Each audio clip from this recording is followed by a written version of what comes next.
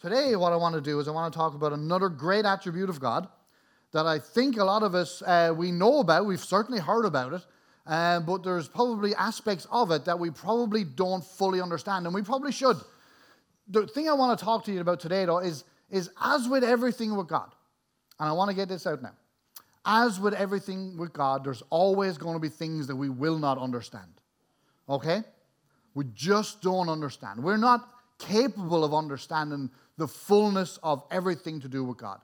But if we read His Word, if we listen to His Word, God does tell us as much as we need to know, I think, about the things of God that we need to know about. Today I want to talk about the grace of God.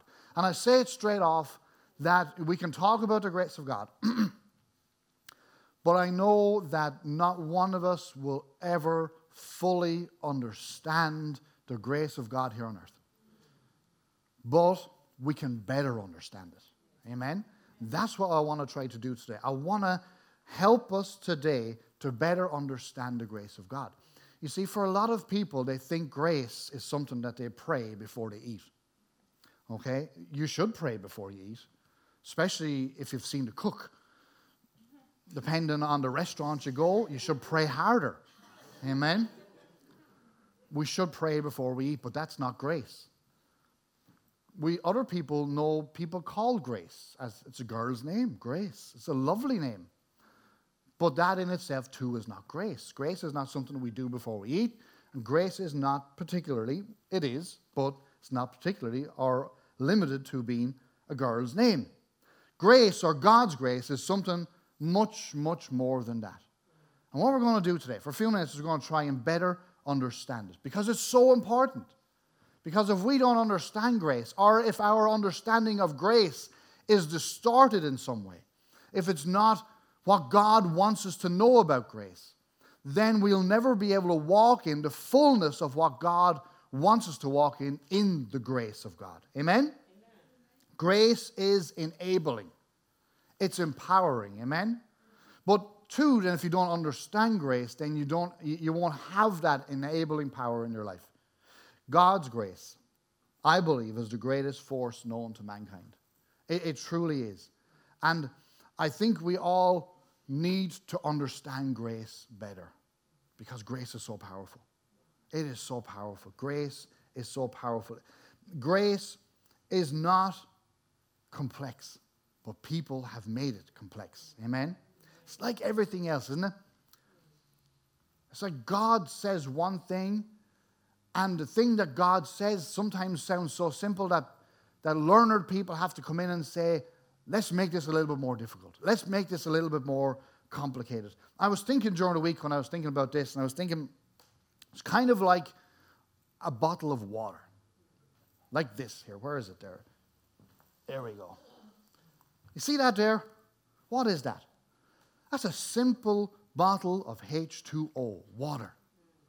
But how many of you have ever gone into a shop looking for a simple bottle of water, and all you can find is peach-flavored water, or sparkling water, or water with vitamin D and fiber, or lemon-flavored water, strawberry-flavored water. I mean, they've made water complex. And I think it's the same with grace. Grace is simply grace. Amen? We don't have to add anything to it, nor we don't have to distract anything from it. Grace, to put it simply, is where God provides where it is impossible for mankind to provide for themselves. Did you get that? Grace is where God provides where it is impossible for mankind to provide for himself. Grace is not an excuse to live a sloppy life either. Because this is one of the complaints that a lot of churches have. They say, don't talk about grace. Because if you talk about grace, then people in church will think, it's okay for me to go out and sin because the grace of God covers me. Grace is great. Grace is powerful, but grace is not something that empowers us to live a sloppy life. Amen? It's not something that we could use to justify our sin. And, I can sin because I'm under grace. Praise God. God will overlook it. Yes, you know what? We have been set free from the law. We have been set free from the law. And yes, God has given us grace, but being set free from the law and being under grace does not give anybody an excuse to live a sloppy, sinful, messy lives. Amen? You know, we haven't been set free from the moral law either. We haven't been set free from the moral law. You know, there is a moral law. You know the moral law? The moral law kind of is summed up in the Ten Commandments, isn't it? It's the Ten Commandments God gave us. Thou shalt not kill, thou shalt not steal, thou shalt not commit adultery. And you know, some people say, well, I'm under grace, so I'm not underneath the moral law. Well, you know, try and explain that to your wife if you commit adultery. You go and say to her, you know what? You can't give out to me for committing adultery because I'm not underneath the law anymore. See how far that'll get you. See how far it'll get you if you rob a bank and you stand in front of the judge and say, hey, judge, no, you can't judge me, judge, because, you know what? I'm not under the law. I'm under grace. You're going to jail, amen? Well, judge, you can't judge me for murdering that guy. He took my parking space. I was waiting for a long time for it. I'm under grace, judge. Again, you're going to jail, amen? We are under grace. Yes, we are New Testament believers under grace. We are no longer under the law, but we still are under the moral law. Amen? Amen. We're still under the moral law. Grace is not an excuse, and it didn't nullify God's commandments. Amen? It just means that if we break God's commandments, we have forgiveness. Amen? We have forgiveness. If we sin, we have forgiveness. Amen? God's grace doesn't give us an excuse not to have a high moral standard. In actual fact, when you're under grace, you should have a higher moral standard. Amen? But there's so many churches out there that say, don't talk about grace because people will throw off all restraints. God actually requires more of those people who are under grace than those people who would say that they're still under the law. Amen? The law was about following a bunch of rules for you to be righteous before God. But grace is all about God giving us the ability in our lives to choose not to sin. Amen? So what is the grace of God? Simply put, the grace of God is God's favor and kindness towards us. That's what it is. Grace is the unmerited, undeserved, unearned. You getting all that? Unmerited, undeserved, unearned kindness and favor of God. First one there, unmerited. Let's have a look at it for a minute. In Ephesians chapter 2 and verse 8, it says, for it is by grace you have been saved, through faith. And this is not from yourselves. It is a gift of God, not by works, so that anyone could boast. Did you get that last bit there? So that anyone can boast. I'll tell you this morning, there will be no boasting in heaven. No one in heaven will ever say, I am here because I overcome, because I overcame, because I sacrificed and I prevailed over sin. No one will be in heaven because they overcame. You get that? We try to do our best. Absolutely, and we should. But our best will not get us into heaven. Amen? Nobody, there will be no boasting in heaven saying, I'm here because I was good. I'm here because I sacrificed. I didn't do those things that other people did. I'm here because, you know what, I gave up stuff. I didn't run with the crowd. I'm here because of stuff that I'm here because I am good. There will be no boasting in heaven. Amen?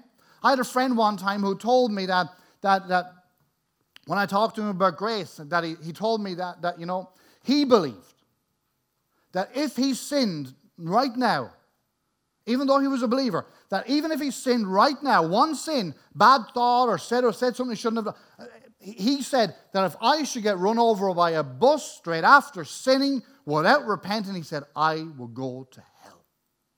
That's what he believed. He said if he just made one mistake and didn't repent of it, he said he will go to hell.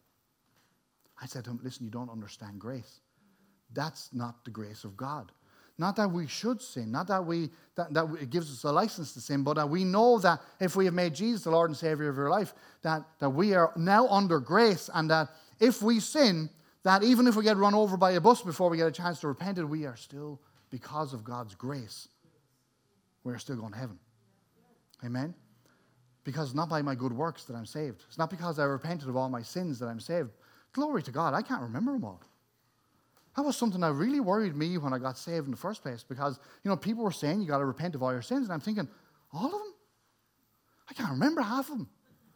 I can't remember a fraction of them. We're not saved because we repent of all our sins. We're saved because we confessed in Jesus Christ, and because of the grace of God, and that enables us, empowers us. Amen? Not because of your good works, not because of anything that you do. There will be no boasting in heaven. I tried to explain that to him. He wasn't having it. He said, if that was the truth, if that was true, he said, I've been in nightclubs every night of the week. He said, that's the only thing. My belief that if I am not living a repentant life, repenting of all my sins as soon as I've sinned, he says, that's what enables me, he says, to be able to go to heaven. That's not true, amen? Amen? It says, for by grace, by the grace of God, you have been saved through faith in Jesus Christ. And this salvation is not from yourselves. It is a free gift of God, not by any man's works, so that anyone could boast. There will be no boast in heaven. Amen? No one will be in heaven because they were so great, because they were so good. Amen? Grace, God's grace, is unmerited. We don't deserve it. On our best day, we don't deserve it. Amen? On your very best day, you don't deserve it. We never could. See, we live in a world, we live in a system where we do good, we get good, don't we? We all know that, don't we? If we do something good, we get rewarded, yeah? That's the kind of system we live in, isn't it? That's the kind of system that we understand. Do good, you get good. I remember when I worked in a supermarket a number of years ago, and I never missed a day. Never missed a day. I mean, I think I was there 26 years. I think I may have missed maybe in 26 years, maybe 14 days. Broke my collarbone in that. And that's probably the most amount of time I missed in work when I broke my collarbone. That was early days. But it came to a time where the absenteeism in the supermarket was so bad that they decided to introduce an incentive to try and get people not to miss sick days during the year. And the incentive was that at the end of the year, they were going to give you a voucher. So I'd already not missed, 4 years of not missing a day at this stage. And so the rewards came around that year, and it was my 4th year without missing a day. So they gave me a clock, and they gave me a €50 voucher for something. I don't know what it was. So I was, praise God, I was delighted. So the next year, 5 years rolled by, and I hadn't missed a day again in 5 years. So they came along again, they gave me a wallet and another voucher. It was great. And this all continued all through the year. They rewarded me every year for me not missing a day in work. So they came to the 9 years, and at the 9 years, I don't know what they gave me. They gave me some sort of a thing with a pen in it. I don't know what it was. I wasn't really interested, more interested in the voucher. So they gave me this thing, and still have it someplace, for 9 years, and another voucher. And once they presented me with this, they said to me that, and this wasn't, basically, maybe some of the years one other person wouldn't have missed a day, or maybe some years a person wouldn't have missed a day for 2 years, but my 9 years without missing a day was just unheard of. So it came to the 9th year, got the prize, reward, should I say, and the person giving me the reward said that if you go for 10 years without missing a day, they're going to give you a holiday voucher for, I think it was something like €500 and some other thing. I don't know what it was, maybe a weekend away or something on top of that as well. So I was like, hey, this is great, because it was already, maybe 2 or 3 months into the 10th year at this stage, and I was like, this is fantastic. I'm not going to miss a day this year. This is just, you don't miss a day, in my belief anyway, you don't miss a day willy-nilly here and there because you just decided you woke up with a headache or whatever. So I was halfway through this year, and it was great, and I said to Angela, you know what, brilliant this year, if I don't miss a day this year, we're going to get a holiday voucher, €500, a weekend away or something like that. So I went all that year, never missed a day. Fantastic. So it came to February time, the time that they gave out the rewards every year for not missing a day. So it came to February, and I was like, and Angela and I, we got the brochures. We had already planned on where we were going. It was like, this was a done deal. I mean, to tell you, like, we're able to spend a few extra euros this year where we're going. It was like, brilliant. And February came and went. And I was like, okay, that's all right. Maybe they're just kicking it down the road to March this year, So, and March came and went. And so around April, May time, I approached the manager and I said to the manager, I said, the Perfect Attendance Awards this year, what's happening, my holiday voucher and stuff like that. I said, oh, yeah. I said, I forgot to tell you, they cancelled them this year. Yeah, bring it on. And I was like, we've already picked out where we're going. This is going to cost me. So they cancelled them. And I'm not over it yet, sorry. I'd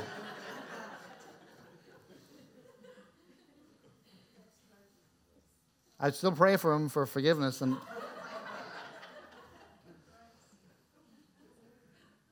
my perfect attendance was the cause of this major national and international supermarket to cancel their awards system because I was the only one in the country getting it. And I think I missed 3 or 4 days the next year out of protest.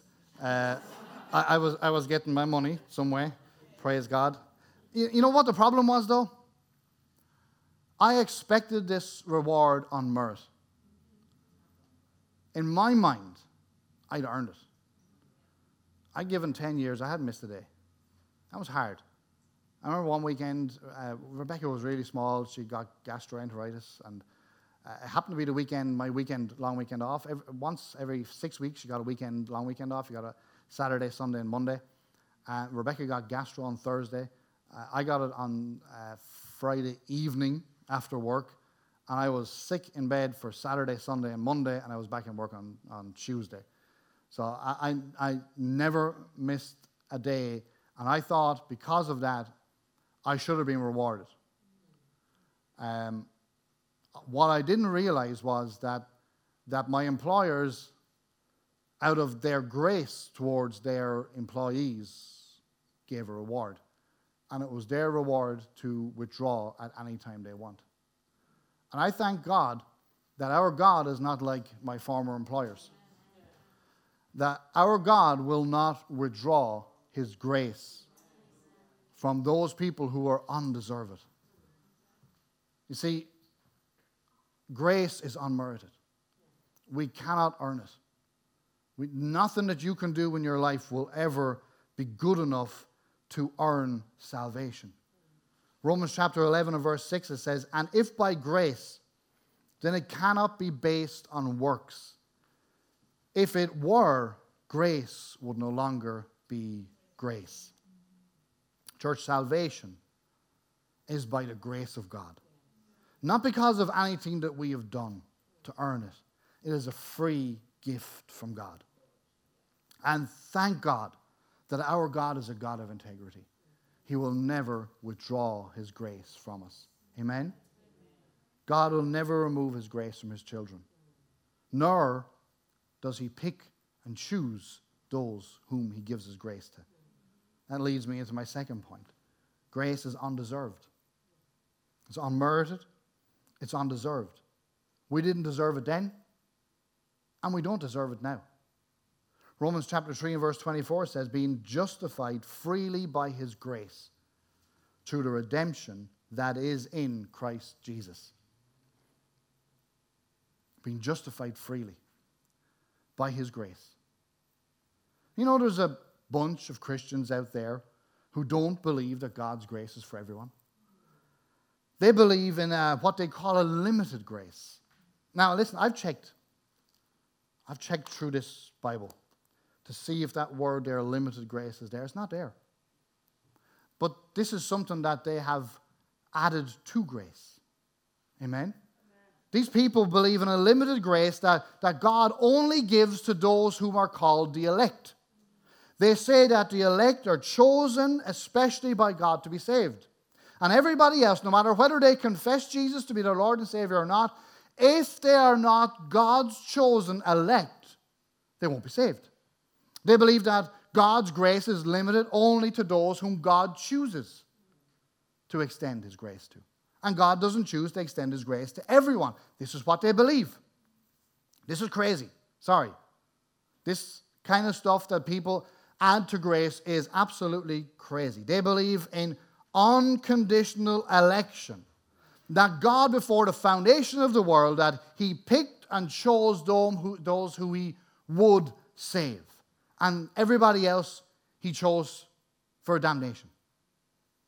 They believe somehow that they are chosen and favored by God. Kind of like God's favorites. God's special ones, you know. Now, I know some parents have favorite kids. But I know most people don't. They favor all of their kids the same. And I know really good parents, even though they may have an inkling towards one of their child, they love them all equally. Amen? And they never would pick one child over another. But unfortunately, some people believe that God, before the foundations of the world, chose some people that He would save and other people that He wouldn't. Unfortunately, I do know some people that believe that kind of stuff very well, unfortunately.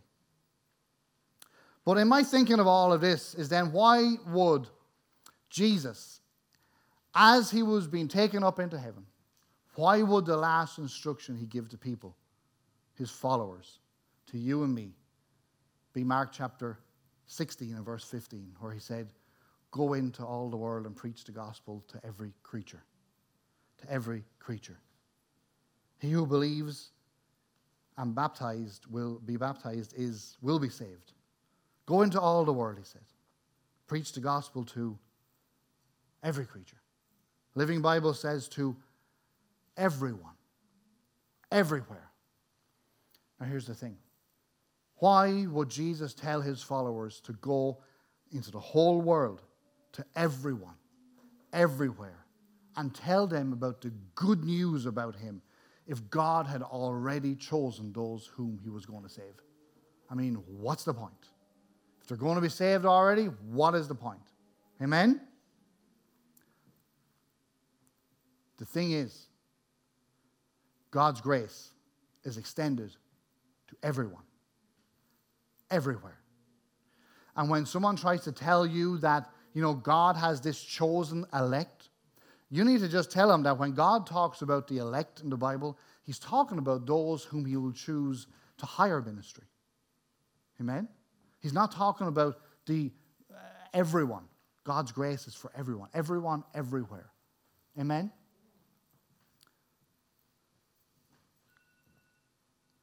God's grace is for everyone, everywhere, and is not just for a chosen special few. Amen? It is an unmerited grace. It is not earned, nor it's not deserved. Titus chapter 2 and verse 11 says, for the grace of God has appeared that offers salvation to all people. Everyone. Amen? Grace is offered to all people. Everyone. I'm so thankful that we're under the grace of God. I'm so thankful that we are under God's grace. Not that it gives us the license to sin, but that it's an empowering grace. I don't ever believe that I will ever fully, totally understand the width and the depths of grace. But I do understand that we, as believers in Jesus, are underneath God's grace. That it's undeserved. That it's unmerited. That it's unearned. There's nothing that we can do to deserve it. It's not a reward we get for being good, or it's not a payment that we get for being followers of Jesus. Amen? For me, the perfect picture of God's, or one of the perfect pictures, I should say, of God's grace in the Word of God is found in the Good Samaritan. Let me really very quickly paint this picture for you this morning. Luke chapter 10 and verse 30. It said, Jesus said, a man went down from Jerusalem to Jericho when he was attacked by robbers. They stripped him of his clothes, beat him, and went away, leaving him half dead. Just in case you're not aware, that's us. Amen? The enemy comes to kill, steal, and destroy. He has come, and he's been doing that ever since we entered the world. He's been destroying. He's been trying to kill us. He's been trying to take us out. He comes to kill, steal, and destroy. He's been stealing from us. That's us. We're the ones at the side of the road, left beaten, left for half dead, unable to help ourselves. That was our condition before Jesus came along. Amen? Amen?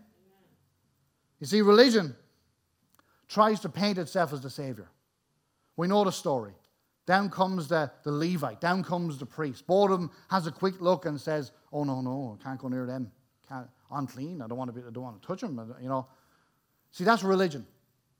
Religion is always trying to paint itself as the Savior. But when the rubber hits the road with religion, it walks on by. It has no answers. Amen? When I was in religion, I was told, you be the best Catholic that you can be, and maybe you'll go to heaven. All throughout my time in religion, I tried to be the best I could be, but nobody could ever tell me that being the best I could be, that I would be saved when I closed my eyes for the last time. That assurance wasn't there. They say, you know what, maybe, when you get to the time, maybe you will have ticked all the boxes, and maybe St. Peter will welcome you into heaven. But maybe it won't. But you know what, if you don't, if people liked you, then they can pray you in. People can pray you into heaven. If you're a good enough person, I wasn't willing to take those risks. Amen? I hope people like me. But I wasn't wanting to risk my eternity on whether people like me or not. Amen? I didn't want to be like that guest that comes and stays about 6 hours in your house and you go, thank God they're gone when they leave. And I didn't want that to be me. Amen? Along came the priests. They walked on the other side, ignored the man's need. And then this Samaritan in verse 33, as he traveled, when he came to where the man was and he saw him, he took pity on him, and he went to him and he bandaged his wounds, pouring on oil and wine, and he put the man on his own donkey and brought him to the inn to take care of him. The next day, he took out 2 denarii to give him to the innkeeper and said, look after him, he said, and when I return, I will reimburse you for any extra expense that there may have been. Jesus is our good Samaritan. Amen? Somebody who went out of his way to rescue, redeem us, save us, and restore us when we didn't deserve it. I mean, the Levite and the priest, religion walked on by, doesn't have any answers. But when Jesus comes along, he has the answers. And the answers is grace. He showed us grace. Not that we deserved it. Not because we're special, but because of his unmerited favor towards his creation. We have received this grace from God. God's grace to us is the most powerful thing that we'll ever have in our lives. It gives us the ability to go through this life knowing that, you know what, when our time comes, we will spend eternity with him. Amen? Not something that we've earned. It's a free gift from God to all mankind.